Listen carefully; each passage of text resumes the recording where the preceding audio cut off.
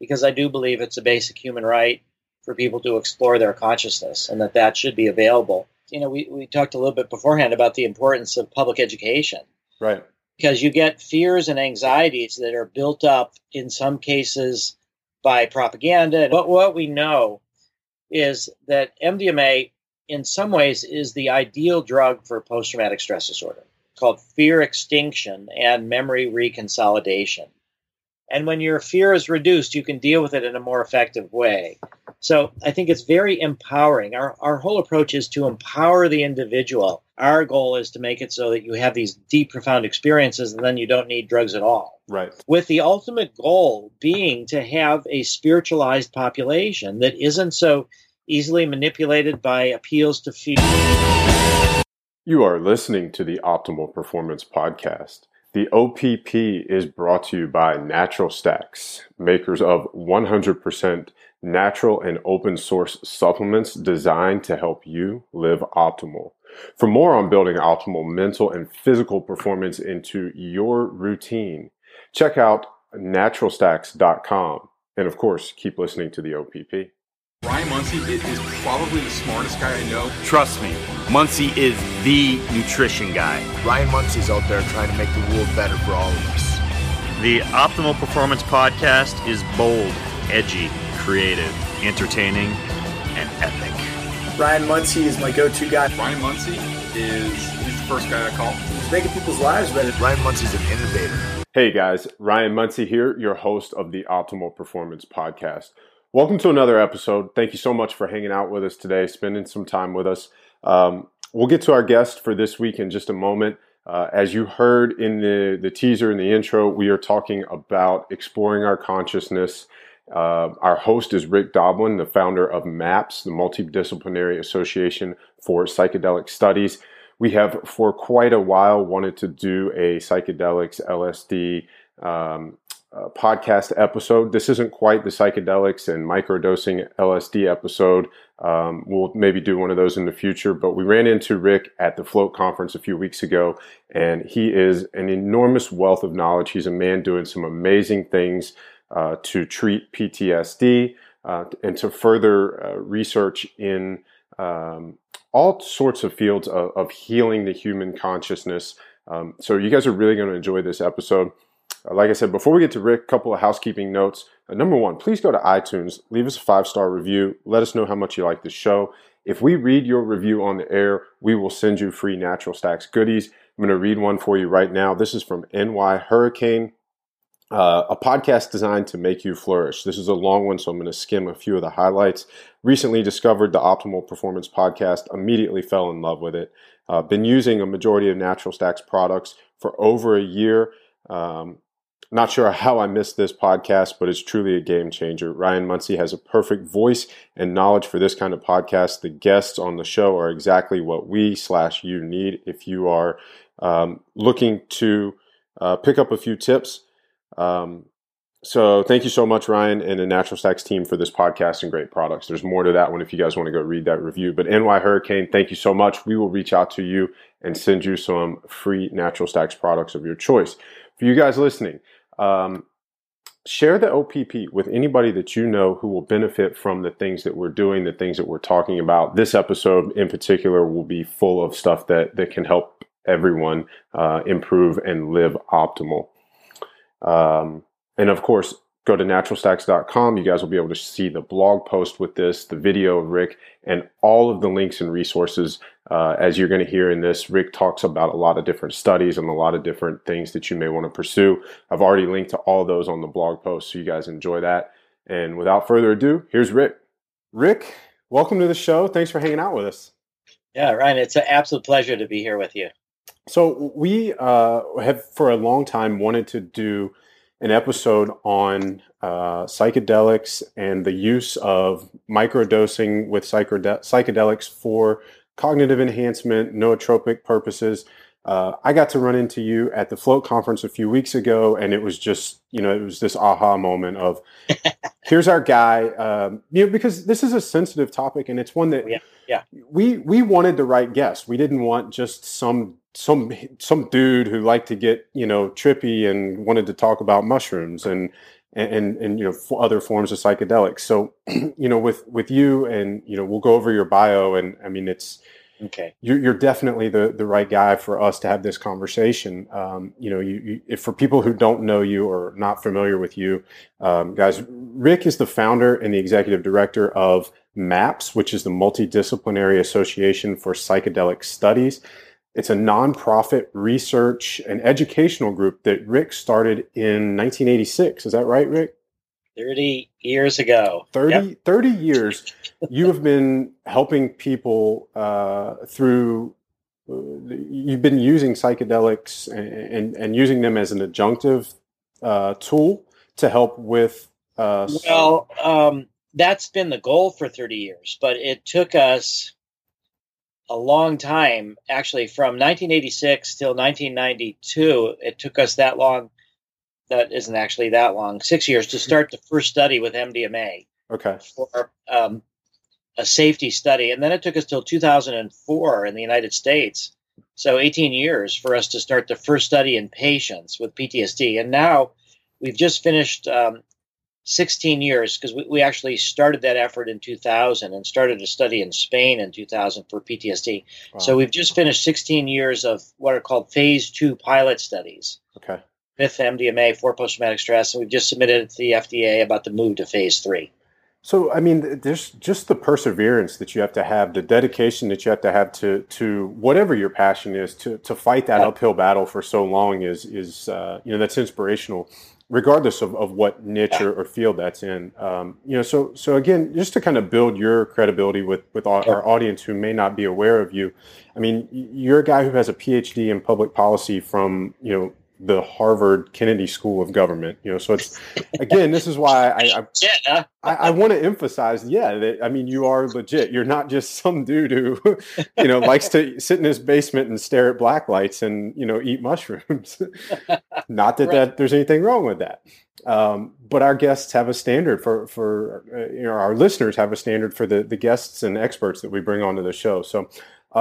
So Rick, tell us. Let me just add to balance that out. So on the one hand, that's about change in the world. So I've got the master's and the PhD from the Kennedy School, but I've also trained with Stanislav Grof and Christina Grof in the holotropic breath work. And Stan's the world's leading LSD researcher and therapist. He's 85 years old now. And I have an undergraduate degree in transpersonal psychology and psychedelic psychotherapy research. So on the one hand, I combine training in how to be a psychedelic therapist, and then the other, how to be a therapist for sick public policy. Well, I think the two kind of go hand in hand, right? I mean, there is some public policy illness around some of the stuff that you guys are trying to accomplish. Yeah, and even this podcast, we talked a little bit beforehand about the importance of public education. Right. Because you get fears and anxieties that are built up in some cases by propaganda, in other cases by situations that people know about. And that kind of sort of repository of the collection of fears and anxieties and hopes of the public translates into public policy. So that's why I think it's so important what you're doing here with your podcast, and why I'm so glad to participate. Well, I think the feeling is mutual. We're really happy to have you here. So let's jump in. I know you've got a hard stop. It's PTA night for you. And I have 3 kids, and only one of them is still at home. She's a senior in high school, and I've done it a million times, but tonight is the go to school night. And I guess the important point there is that you can be totally into psychedelics and marijuana and drugs and still be a family guy, and it's not one or the other. I was going to ask you, like, are there negative repercussions that your kids have to face because of people in the community knowing what you do? Well, I'll say this. Sometimes my daughter says that these cute guys in her class contact her, but it's because they want to be introduced to me. And they've heard about MAPS or something. So that's not so good for her. The high school's having a huge party Friday night. Can your dad help us? Not so much like that, but then my daughter in college had friends like, I want to do psychedelic research. Introduce me to your dad. So let's dive in and tell us, what's got you really excited about the research that you're doing now? Well, what's tremendously exciting to me is that the research that has been so marginalized, so suppressed for so long, so demonized and stigmatized, is now becoming more widely accepted. And the best example, and I'm not sure how your listeners could get this, but there was an article July 14th in a scientific journal called Cell. I could send it to you if there's some way you could post it or something. Yeah, so, and that's something that, because I'm recording the show notes separately, or the intro, I do a show notes, and our audience knows. You guys listening, go to naturalstacks.com. You'll be able to see the blog post for this, and we'll put all the links and resources for you guys to go click on. So anything that you mention, Rick, just mention it, and then you can send it to me later, and I'll put the link in the show notes. Okay, terrific. Because this article in the journal Cell, which is a very highly reputable scientific journal, it's about MDMA as a probe for social behaviors, and it's written by people at Stanford in the neuroscience department at Stanford. Which is, despite the fact that it's in California, is somewhat of a conservative place. And the last two sentences of this article are something that I could have written myself. The article is called MDMA as a Probe and Treatment for Social Behaviors. But here's how the article ends. And this was so gratifying for me to see this. It says, quote, "The world's populations need more compassion and empathy for one another. The study of MDMA provides one small but potentially important step towards reaching that goal." So this is neuroscience researchers. They're not social change activists. They're not opponents of the drug war. And they're talking not just about the use of MDMA in therapy, but about generally helping us understand compassion and empathy. Right. It's fantastic. And then at Burning Man, which, on the one hand, you think is this, semi-countercultural phenomena. So, I was just at Burning Man. And who should I meet but a young postdoc from Yale, Department of Psychiatry. And he told me that they're going to be doing a study with MDMA for post-traumatic stress disorder in vets. It's a mechanism of action study. It's going to be taking vets with PTSD, giving them MDMA, sticking them in an fMRI scanner, and doing all sorts of biological measurements as well. And they got independent funding. So it's a study of MDMA for PTSD in vets, but MAPS is not funding it. The world is sort of saying there's something going on here. And again, this is Yale. Before that was Stanford. It's not, as you say, hippies in their basement. Right.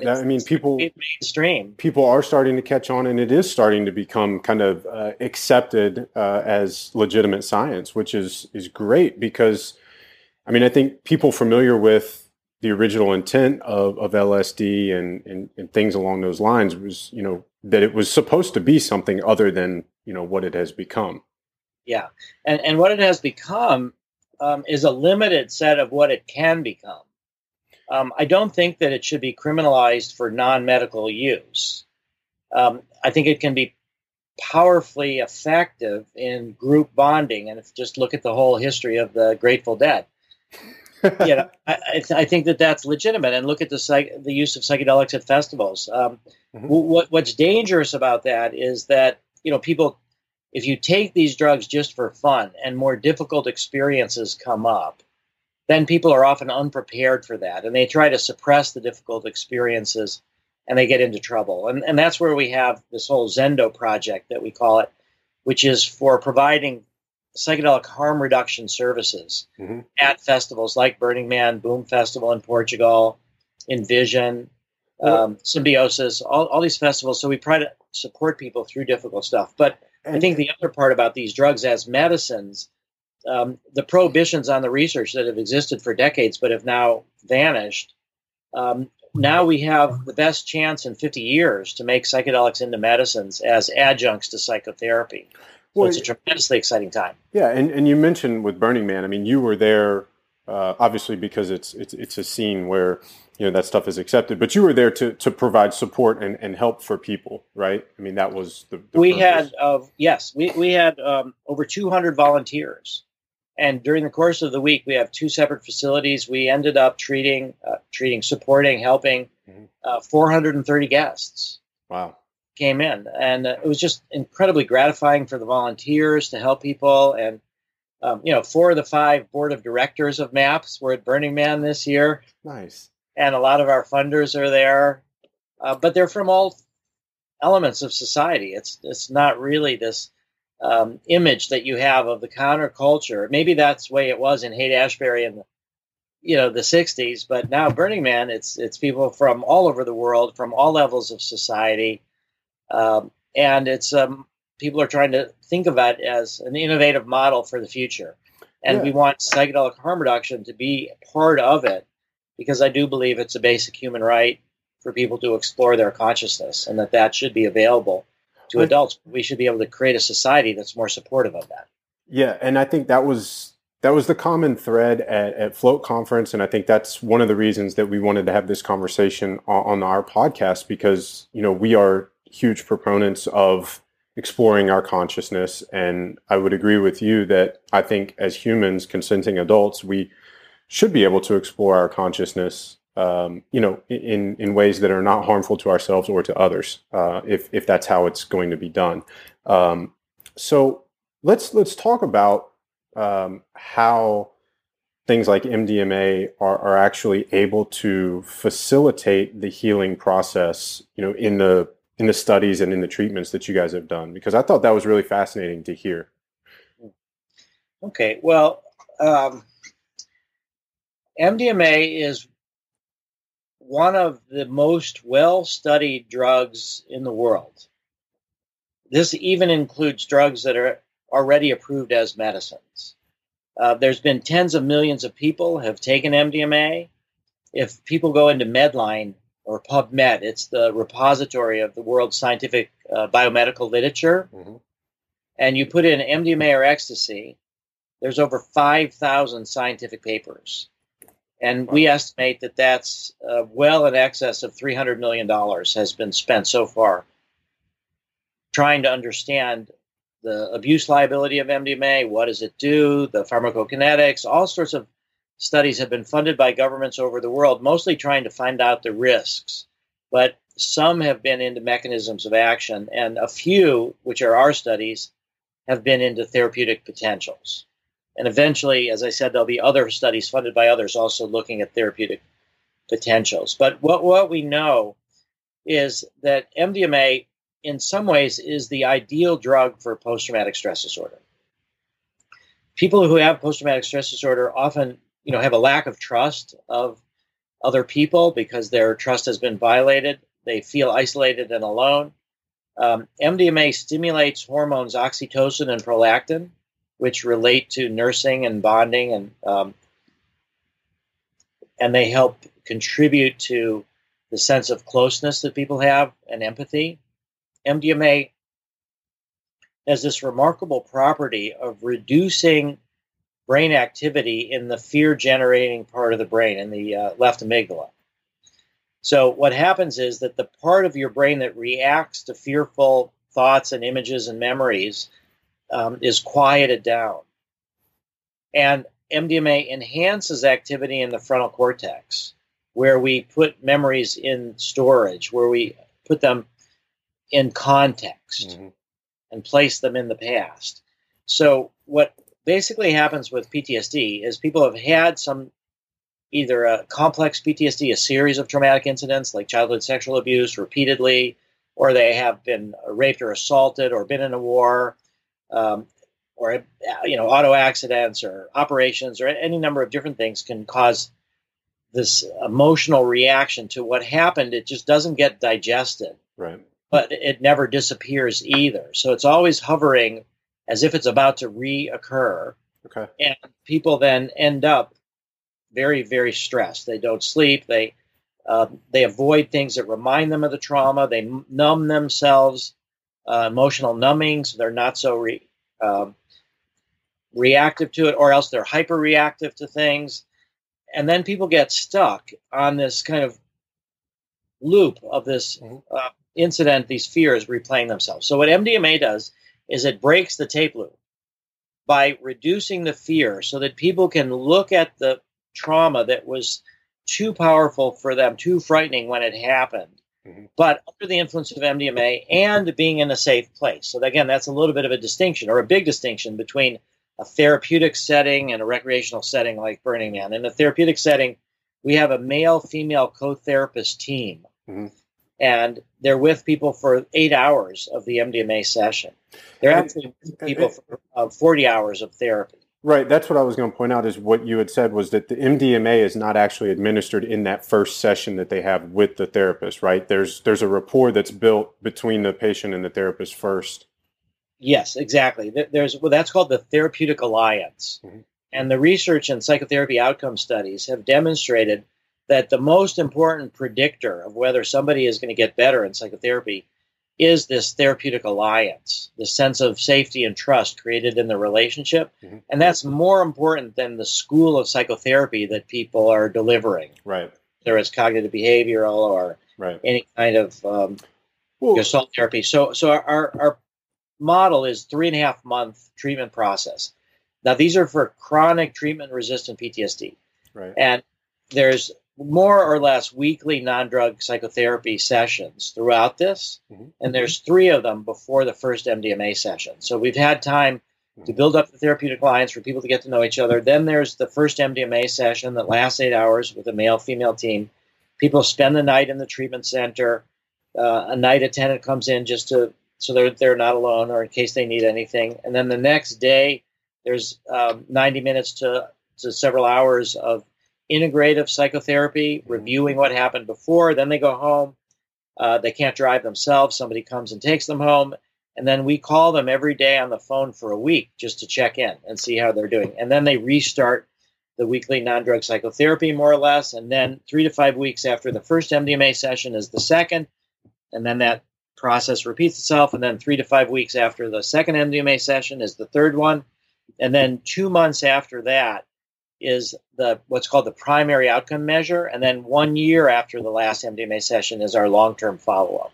There's so much that you guys have built into all of that, including every single session, that just sets the patient up for success. I mean, we know, one of the downsides to using MDMA or ecstasy or any of these psychedelics is that neurotransmitter depletion the day after. And I know you talked about this at the Float conference. And again, you just mentioned it in that answer where, you have that next day built in as a buffer where that patient is kind of recovering. You do an integrative counseling session so that they can talk through what happened in that 8-hour session. And I think I made a note when you spoke at the Float conference, and this is something I want to point out because I think it's a very important part of this, is that the MDMA gives the person a safe place to recall and reprint or change that memory.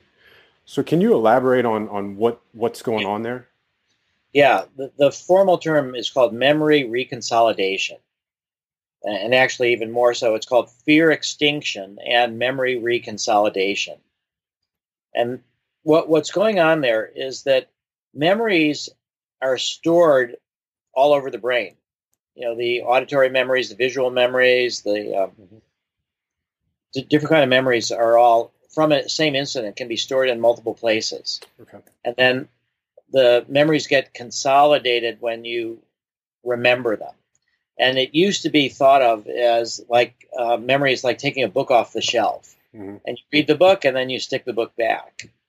But what we know now about memory is that it's not quite that way. It's like you take the book off the shelf, but then you have to actually reprint the book. And that is both good and bad. That explains how memory changes over time, which, we want to remember things as they really were. So that kind of, but on the other hand, that gives a chance for healing from traumatic memories. So that when the traumatic memories occurred, you've got the incident, the memory for what happened, but then you also have the emotional tone, which is overlaid on it, which is this memory of fear. So the basic understanding that we have now of mechanisms of action is that when somebody recalls a traumatic memory under the influence of MDMA, and another way to say it is when they're feeling safe and secure, and their fear is reduced.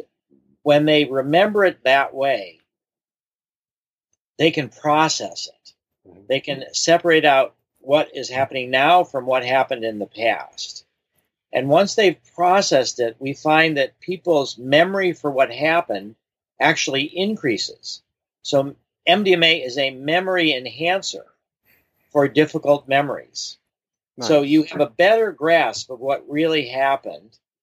And then when you reconsolidate the memory, when you move to store it, and as you start thinking of other things, what's happening is that the memory of the incident is being stored, but the emotional tone to it is what you're feeling at that moment, that sense of peacefulness and the fact that it was in the past rather than in the present. So that reconsolidation process is now the key. And what that means in some ways is that the day after MDMA, in terms of long-term change, is even more important than the MDMA day itself. Right. And that's why we really encourage people to think about MDMA as a 2-day experience, not to rush into action, and to be reflective and quiet about what happened, and really give yourself the gift of time, of, I mean, that's what the flow tanks are about, right? It's about the gift of time by yourself to rest, reflect, and think. And that's one of the things that we are, often overlooking, to give ourselves that gift. Well, and that actually leads right into one of the other. I highlighted. I had so many notes from what you said, and I tried to distill it down into what we were going to cover on this podcast, so that it would be both informative but also actionable for our listeners. And one of the things that I actually highlighted was that you said the length of time that we spend in that altered state is incredibly crucial, and that for the people that you have been treating, that the longer battles need more time to process, and gives you more time, allows you more time to deal with that issue. Yeah, we find, actually, to be clear to the listeners, that our treatment process involves an initial dose of MDMA. We've experimented with all different doses. The way we're going to do phase 3 is going to be, of the 3 sessions, the first one is going to be 70 milligrams. So everybody's going to get that. And that's actually smaller than like recreational doses, right? It is. And I personally don't like 75 milligrams. So I feel halfway there, halfway not. For people who may not be familiar with what a recreational dose amounts to, I mean, can you kind of list, because I know you talked about a couple of different numbers when you spoke. For those people that are manufacturing MDMA that decide to be full and generous, usually it's 125 milligrams. I'd say most of it comes in as 100 milligrams or less. But we feel like a full recreational dose is around 125 milligrams. It doesn't matter that much about body weight. It's more about people's context, their emotional attitude towards it, and then where they're doing it, and if they're doing it by themselves or not. But what we found is that so in the therapy, between 1.5 to 2.5 hours, we give half the initial dose, and that's to extend as a plateau that kind of experience that's happening, just in order to make it longer and to give more time for people to process it. And what we find is that sometimes in the 5, 6, 7, 8 hours near the end of it, after they've been through this really profound, powerful experience, that's where they make a lot of the most important connections, and a lot of growth is happening in the tail end of these experiences. So we don't try to rush it. Right. We recognize that this is not a model that traditional psychiatrists and psychotherapists will easily adopt. Right. Their model is, 50-minute hour once a week or several times a week or something like that. So this is 8 hours in one day, not just with one therapist, but with 2. We find that the male-female team is incredibly helpful for people as they get into emotionally sensitive states. They can sort of regress to childhood states. To see a successful, well-functioning male-female team can be very encouraging to people. It also gives people a sense of safety, particularly if they're women who've been sexually abused. To have a male therapist might not be as comfortable, but if it's a male-female team. So we do say that we want it to last 8 hours. It could be done in a shorter amount of time. And there will be people that are trying to figure out how do you turn MDMA into something that's more or less fits the normal model. And so there are ways to do that where, people come to your office, they take the MDMA. The MDMA it takes about an hour for it to be fully effective.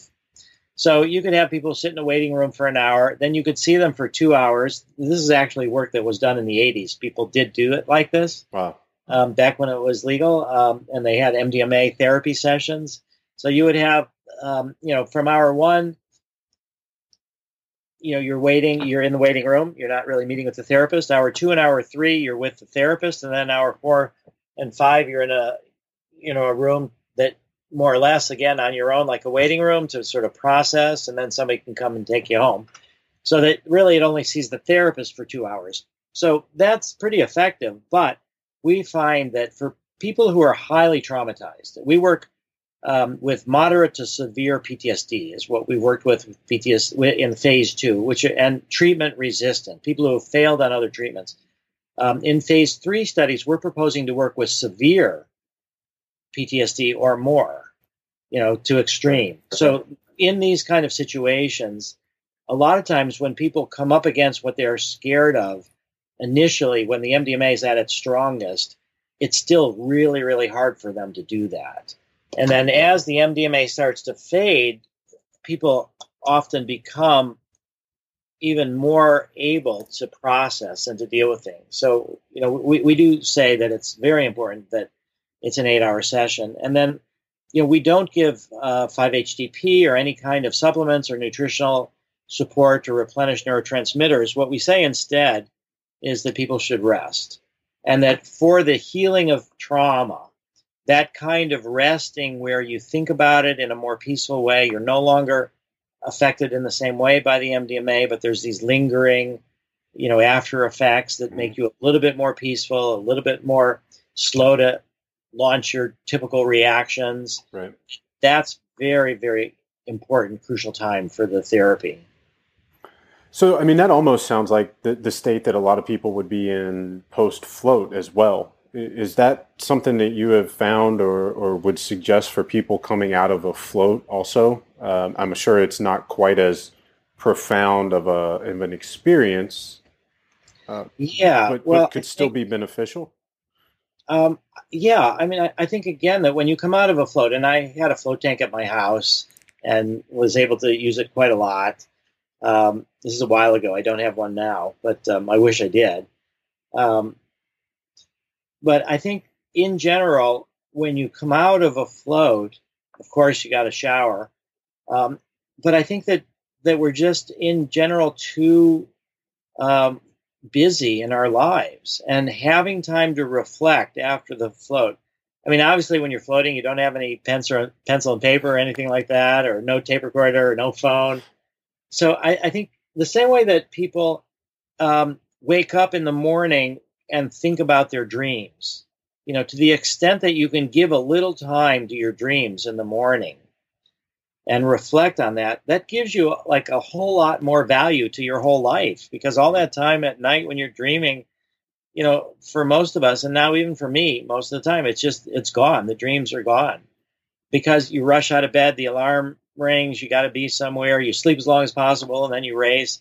So giving yourself time after dreaming, I found when I was doing it, was just tremendously enriching. And the same is true for float tanks, and the same is true for psychedelic sessions.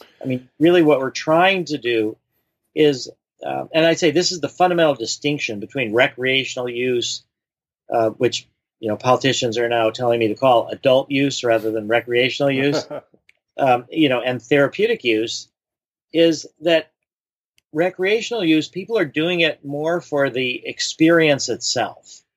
Right. And therapeutic use, the experience is just a doorway to try to change the long term. It's for what you bring back from the experience and how that changes your daily life. And so I think that's the crucial distinction. And It's great to have these recreational adult experiences, but the more that we can reflect on them, the more that it's like, digging up a diamond, in a diamond mine. But then what have you got? You still have to do polishing the diamond. So this integrative work is like polishing the diamond that you dug up, during the exploratory float or psychedelic session.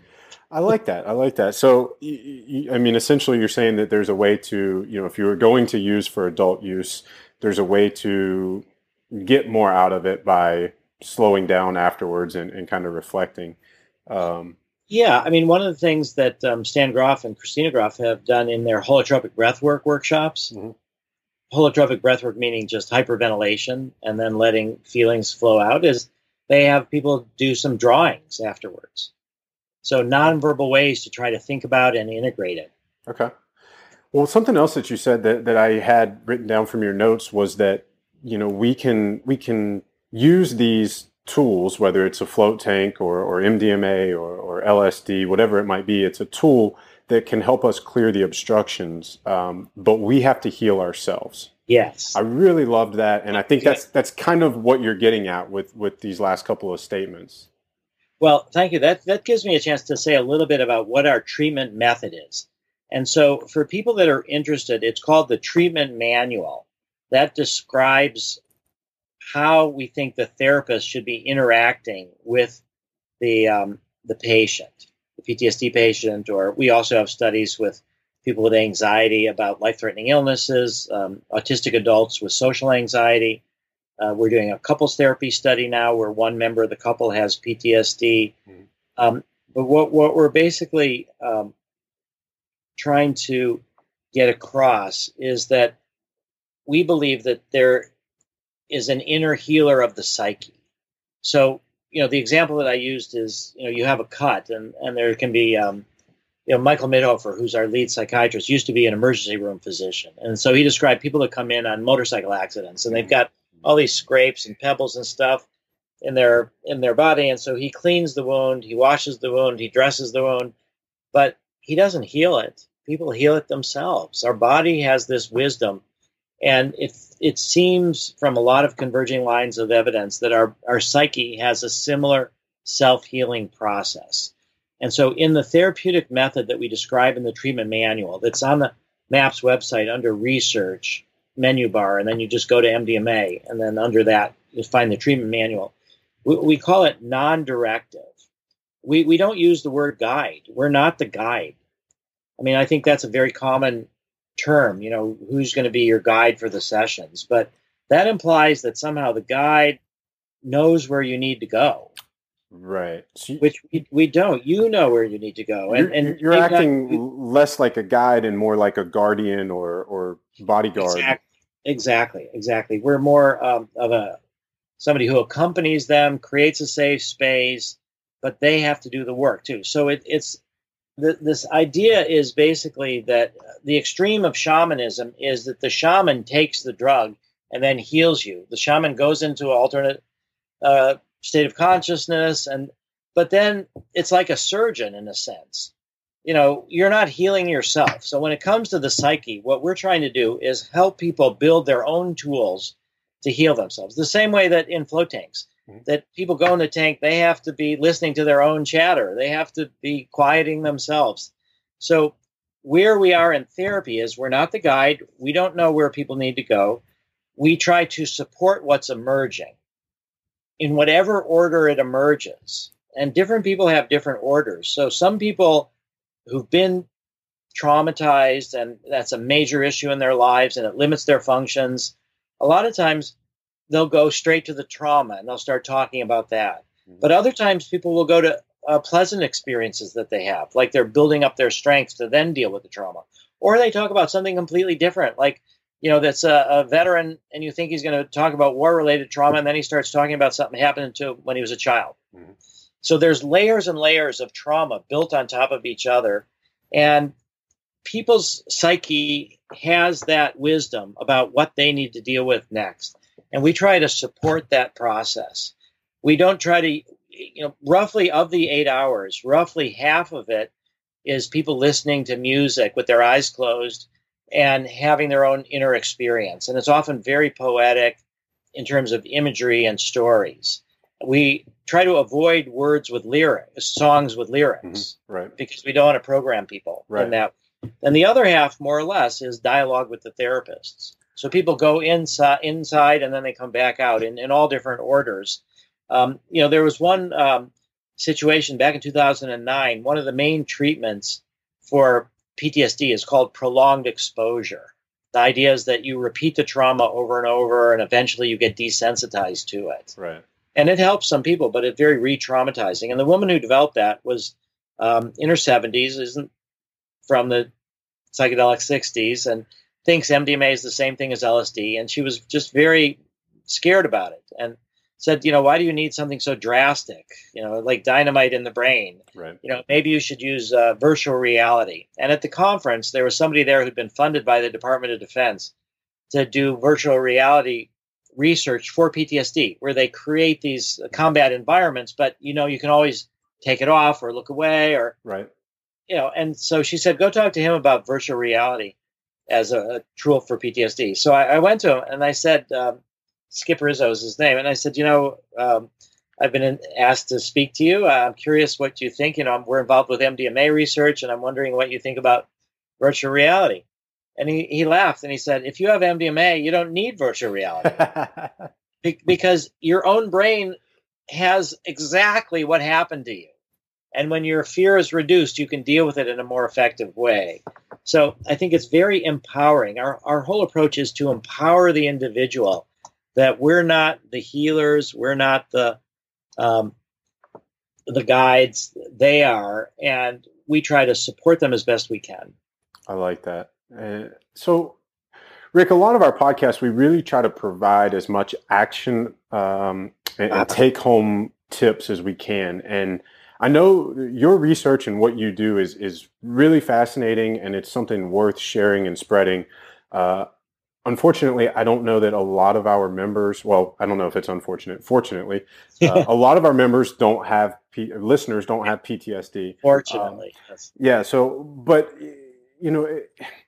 well, what would be your action tips for folks like, look, we may not all have PTSD, but none of us have it all figured out, or we don't have it all together. We all have issues, demons, whatever you want to call them. What would be your advice for us to better heal ourselves, deal with that stuff? What can we do on an actionable level for us? Well, how many of your listeners would you say are involved in the float community? I would say that I would say 100% of our regular listeners are familiar with floating. I don't know that 100% have floated, but we've had several float tank owners or facility owners on the show before. So the idea of floating is familiar to most of our listeners. Okay. Well, I think that this kind of float experience, is obviously legal, and it's something that I think people can get into and can feel some of that quiet and inner peacefulness that, you can touch on what MDMA does by being in the float tank, because you can totally relax. You will not sink, and you don't have to support your body in any way. So that's one thing. And then, you started talking about microdosing at the very beginning. So here we sort of crossed the line from legal to illegal. But I think that, the tank, or just in general, little aids towards being more open can be very helpful. You don't need full doses of things to really get a sense to move in a certain direction. And to be more open and more creative and more open-hearted. I would say holotropic breath work, if they could listen, if your listeners could look around for holotropic breath work. I'll see if we can get those guys on the show, and we'll do a whole show on holotropic breath work. At the very least, I'll put a link in the show notes so people can, our listeners can go to the site and see more about that. But so you mentioned microdosing. Is there I think we're familiar with the idea that LSD could be used as a nootropic if used in microdosing. Is that something that you would agree with? Yeah, definitely. Definitely. I mean, we're not studying that yet. We're thinking about studying that because we're more focused on the full psychedelic experience to have this catharsis and make it so that people don't need drugs. So even though that we're talking about drug-assisted, psychedelic-assisted psychotherapy, our goal is not like big pharma, which is to get you to take a daily drug for the rest of your life. Our goal is to make it so that you have these deep, profound experiences, and then you don't need drugs at all. Right. So the idea of microdosing kind of goes, it's more of like a daily, like a vitamin, you could even say. And so that's okay. Okay. And so I think that there is a lot of openness that people can get with microdosing. I think it's a completely legitimate situation. I do think, though, that occasionally punctuating it with a full dose experience is probably a really good way to do it. I think the other things that your listeners could do, there's I'll just recommend a tremendous book that for those that are thinking about psychotherapy with psychedelics. The book is called The Secret Chief Revealed, and they could get it for free on the MAPS website. We publish it if they want to buy a hard copy, but we also put the electronic copy up there for free. So The Secret Chief is a man named Leo Zeff. And he was the one that the Shulgins, who really helped bring out MDMA, Ann and Sasha Shulgin were synthesizing different drugs and then testing them out with a small group. And those that he thought had therapeutic potential would go out to this group of therapists. And Leo was the head of that group of therapists. So The Secret Chief Revealed is about a variety of different psychedelics and how they can be used in psychotherapy, and how this underground psychedelic therapy movement was created. Mm-hmm. And I think it's very instructive, and it's a free book. And so I think people might find that of interest. I think for those that are interested, it's a bit late now for this year at Burning Man, but through our psychedelic harm reduction program, the Zendo project, we offer trainings for people in how to help other people through difficult psychedelic experiences. Of course, the training is the same: how to help yourself have a productive psychedelic experience, or how to help others. So it's very similar principles for therapy or for psychedelic harm reduction. So you could go onto the MAPS website and check out Zendo Project, and you can find out when we're doing trainings in different places. People could come to do that. We're going to be doing Envision in Costa Rica for those of your listeners that love to travel. I think that's February or so of 2017. This will be our 5th year down there in Costa Rica, helping them do that. Nice. I think there's a lot of things that people can do, but one of the most important is to educate themselves as much as they can. So we have all of our protocols are on the website. We keep a really good archive of the media articles. We'll let people know about this podcast also and create an archive about that. So if people go to Maps and the Media on the website, there's an enormous wealth of information there. And we also have, summarized the world scientific literature on MDMA in what's called the Investigator's Brochure. So if people really want to get deep into the science of MDMA, they could read that.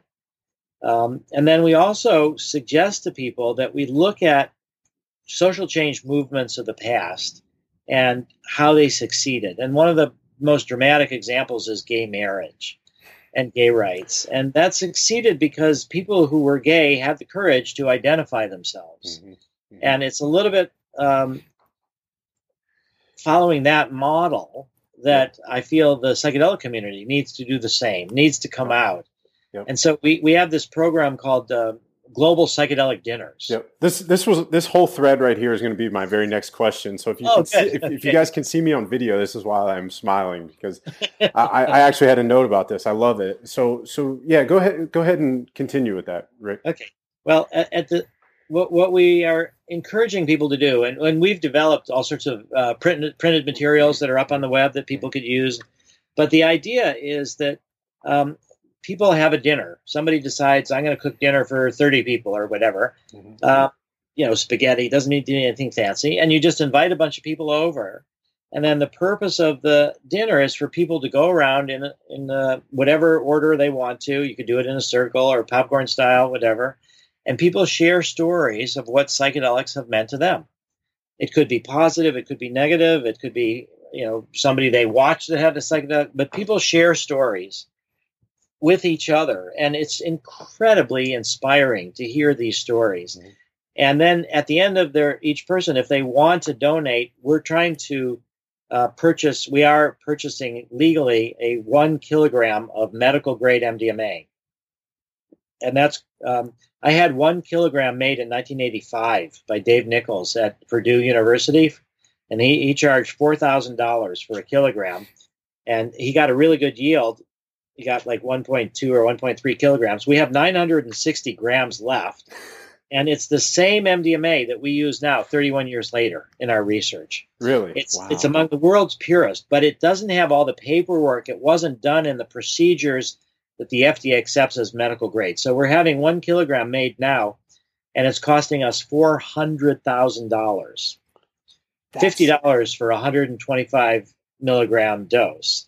But that's only this first batch. It'll get cheaper and cheaper and cheaper. But what we're saying for these global psychedelic dinners is if people want to donate to help us purchase, they can be participating in a legal drug deal and help us get medical grade MDMA. What are you going to do with the 900 grams that remain from the original? Well, okay, if any of your listeners are in a scientific setting and they want to do research, we're offering to give it away. So we are going to give away DEA licensed, FDA approved MDMA to researchers if they want it, because once we start phase 3, we cannot use this MDMA. We can still use it for phase 2, phase 1, or animal studies or lab studies, but we'll have an enormous amount of MDMA that unfortunately we can't just distribute to ourselves and take it. We have to actually, it's all DEA tracked, and there's a tracking system for every molecule practically. But I think I know how we're going to promote this podcast now. We'll just say, do you want free MDMA? Click here. We would very much be interested in giving it to researchers who want to do any kind of study with it. That's really cool. Other than that, it's already lasted 31 years. It'll last for a lot longer. For people that want to look at hosting a global psychedelic dinner, just go to Psychedelic Dinners on the MAPS website. It's tremendous for community building and also for empowering people to speak out in sort of less supported, friendly settings to try to engage others in discussions. I think that the idea of the psychedelic dinner is fascinating. I think it's a great thing. It's a really it gives an action plan, to say like you mentioned with policy change for other policies. I had a note that you said something: legalization follows medicalization. Yes. So we're listening pretty closely. It's all the nootropics. so with you use the parallel to gay marriage, and it took a few brave souls in the beginning to come out and start talking about this thing, to have that discussion. And it has certainly not been resolved, but there's been a lot of progress made in that area. And a similar line for the medicalization and in some states legalization, or at least decriminalization of marijuana. So that's probably the same path that psychedelics are going to have to take, right? I think so. I think that what we see from medical marijuana and marijuana legalization is that in 1996 was the first medical marijuana states, California and Arizona. So now it's 20 years later, and people have seen that people that they didn't normally associate with marijuana have used it for pain, have used it for other things. It's not just young hippies or older hippies now, or aging baby boomers. There's all sorts of people that are using it for all sorts of different reasons. Mm-hmm. And then also you get the dispensaries. So what we've learned is that, ironically, marijuana decrim in a state leads to marijuana legalization less so than medical marijuana. You'd think decrim, which is about criminal status, would lead more towards legalization and build more support for it. But medical marijuana is the one, because you have medical marijuana dispensaries, and people can see that this is happening. It's not surrounded by people with machine guns. It's not, the images of prohibition in the 30s with alcohol and Al Capone in the 20s. It normalizes it. And more importantly, people hear stories of those that have used marijuana for medicine, and they've been exposed to so much propaganda and so much misinformation that people don't know what to believe, but they believe word of mouth. So it's taken 20 years for us. Just a couple weeks ago, the DEA finally announced that they're going to end the federal monopoly on the supply of marijuana for research. Wow. We've been working on that since 1999. That's what's blocked marijuana from becoming a medicine through the FDA. So it's taken 20 years of that. And also now we have multiple medical, marijuana legalization states, more on the ballot here in November. So I believe that with psychedelics, what we're going to have, we're now anticipating that around 2021, we will have MDMA-assisted psychotherapy approved by the FDA for post-traumatic stress disorder. There's a lot of assumptions wrapped up in that, and I could be wrong, but that's currently what we're projecting. And it's a similar time frame for the work that's going to be done with psilocybin for end of life. So I think that roughly 2021, we start setting up these psychedelic clinics, because it will not be able to be prescribed by just any physician. It will be only physicians that have been through special training by us in how to use it, and therapists and psychologists that have been through training. So I think that we'll have maybe 10 years of the spread of psychedelic clinics, to the point that we'll have thousands of them throughout the United States. And then people get used to this idea of psychedelic medicine. There's a place you go to it. And then their attitudes are going to be changing towards the whole idea of prohibition of everything, because by then we should have legalization of marijuana on a federal level. Canada should have legalized marijuana. They're going to be doing so next year. And then I think by 2035 or so, I anticipate that we'd have adult use would be legal for psychedelics throughout the United States and in many places of the world. Well, that's really cool. I hope it goes that way. I know it's we're coming up on your hard stop. I want to get one more question in, and then we'll wrap this up. So you this is something that you refer to as the driver's license model. And I think that kind of goes hand in hand with what you were just saying, with these supervised clinics that can serve as a doorway to mainstream usage. Yeah, Ryan, I'm just impressed. You're a very good listener. So the driver's license model, the idea is that, I woke up to psychedelics in 1971 and 72 after the backlash. Mm-hmm. And so I'm acutely sensitive to not getting overconfident. And where could there be another backlash? I woke up to MDMA in 1982 when it was both an underground psychedelic therapy tool, but also it was being sold in a recreational adult context under the name ecstasy. Right. So it was clear it was going to be doomed. So what we want to do is introduce the therapeutic use of MDMA-assisted psychotherapy in a manner that is careful and done at a pace that doesn't encourage a backlash.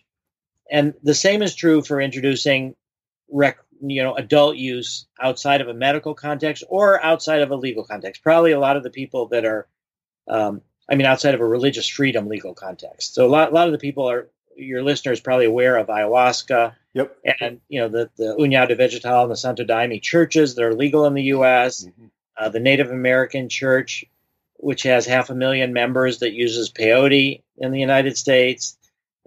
So I think that the medicalization is going to move forward more widely, more quickly than religious freedom, because religious mm-hmm. freedom is going to be, if we believe that this idea that everybody has the right for their own personal spirituality, it's kind of close to legalization, and there'll be a lot of resistance. So religious freedom will be limited to very small number of groups and where the psychedelics. But the idea of the driver's license model is a way to be careful about how we move from prohibition to medical use to personal freedom for adult use.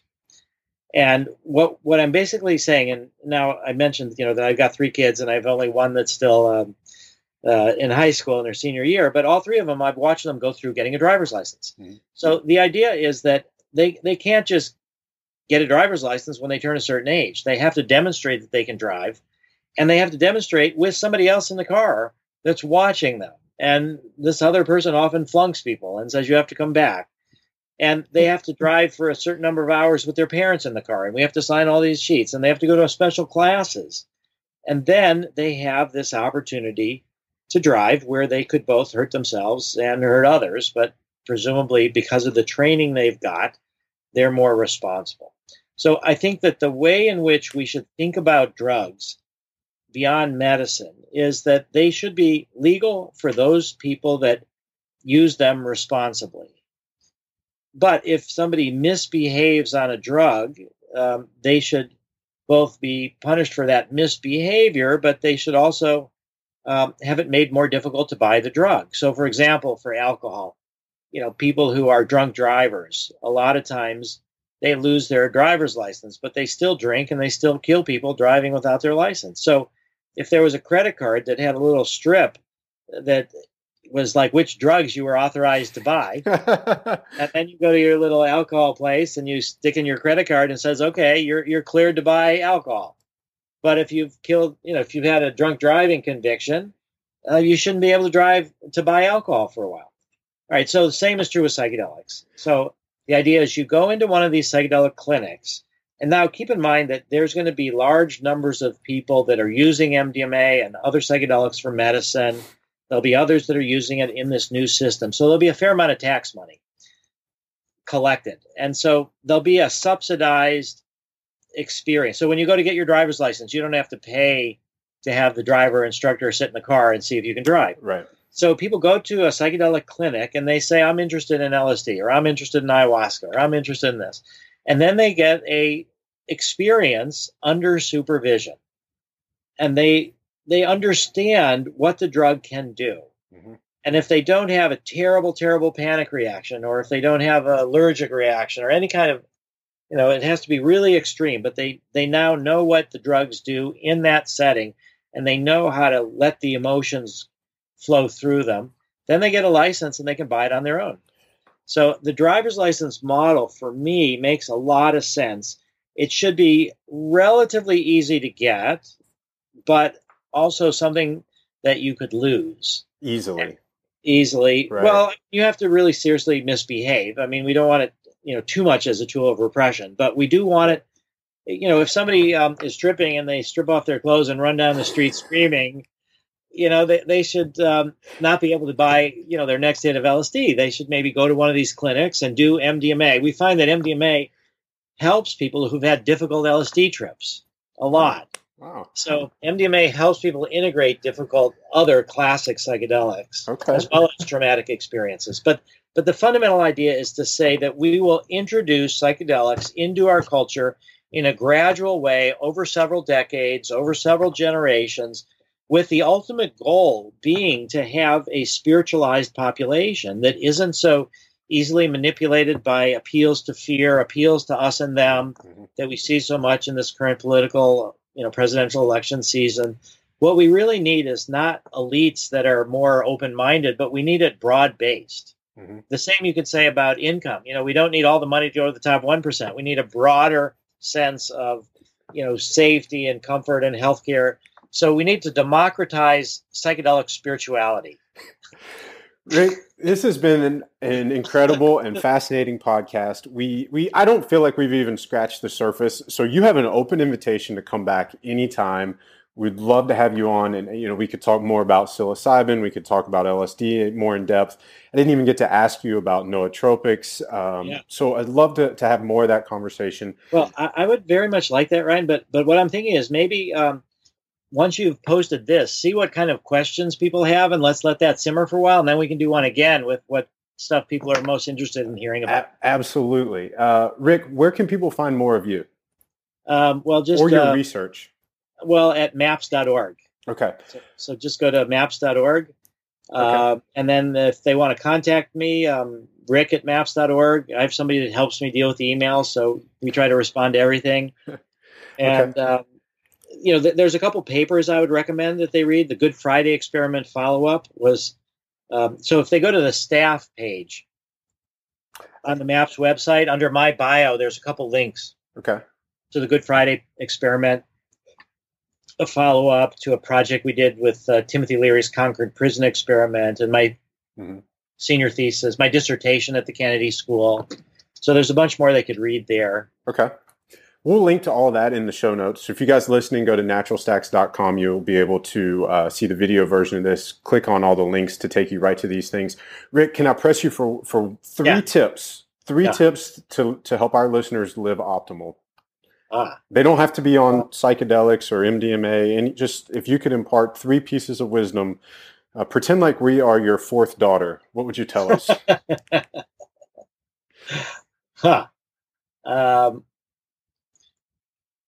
Well, I would say that keep in mind that the things you will most likely regret the most at the end of your life are the things that you didn't do rather than things that you did do.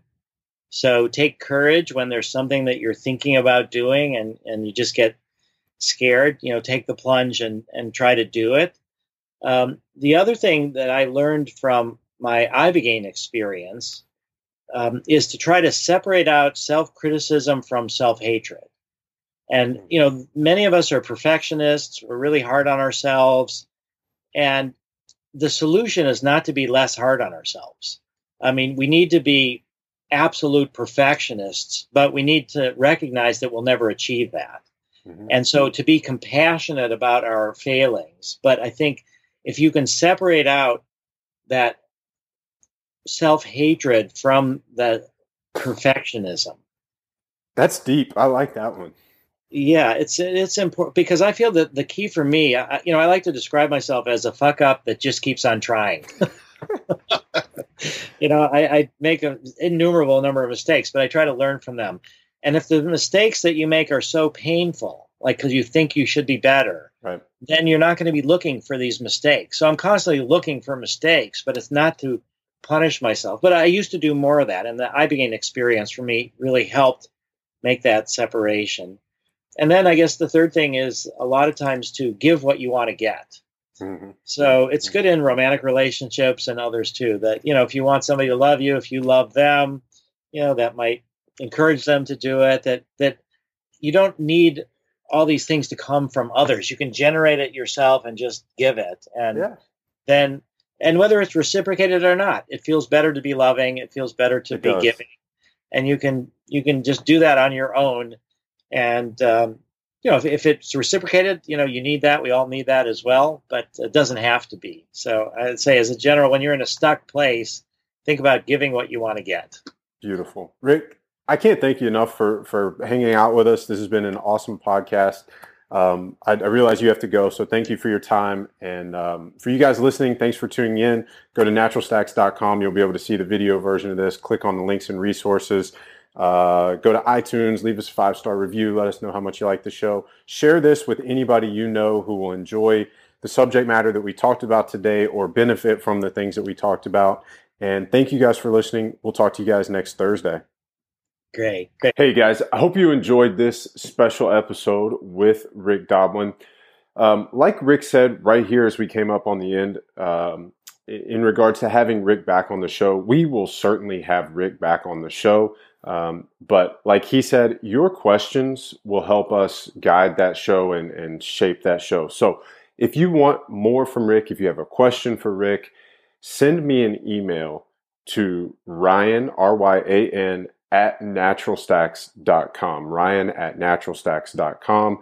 And I will compose and compile those questions that you guys, the listeners, have for Rick. We'll get him back on the show. We'll ask him your questions, and we'll talk to you guys next Thursday. Thanks for listening.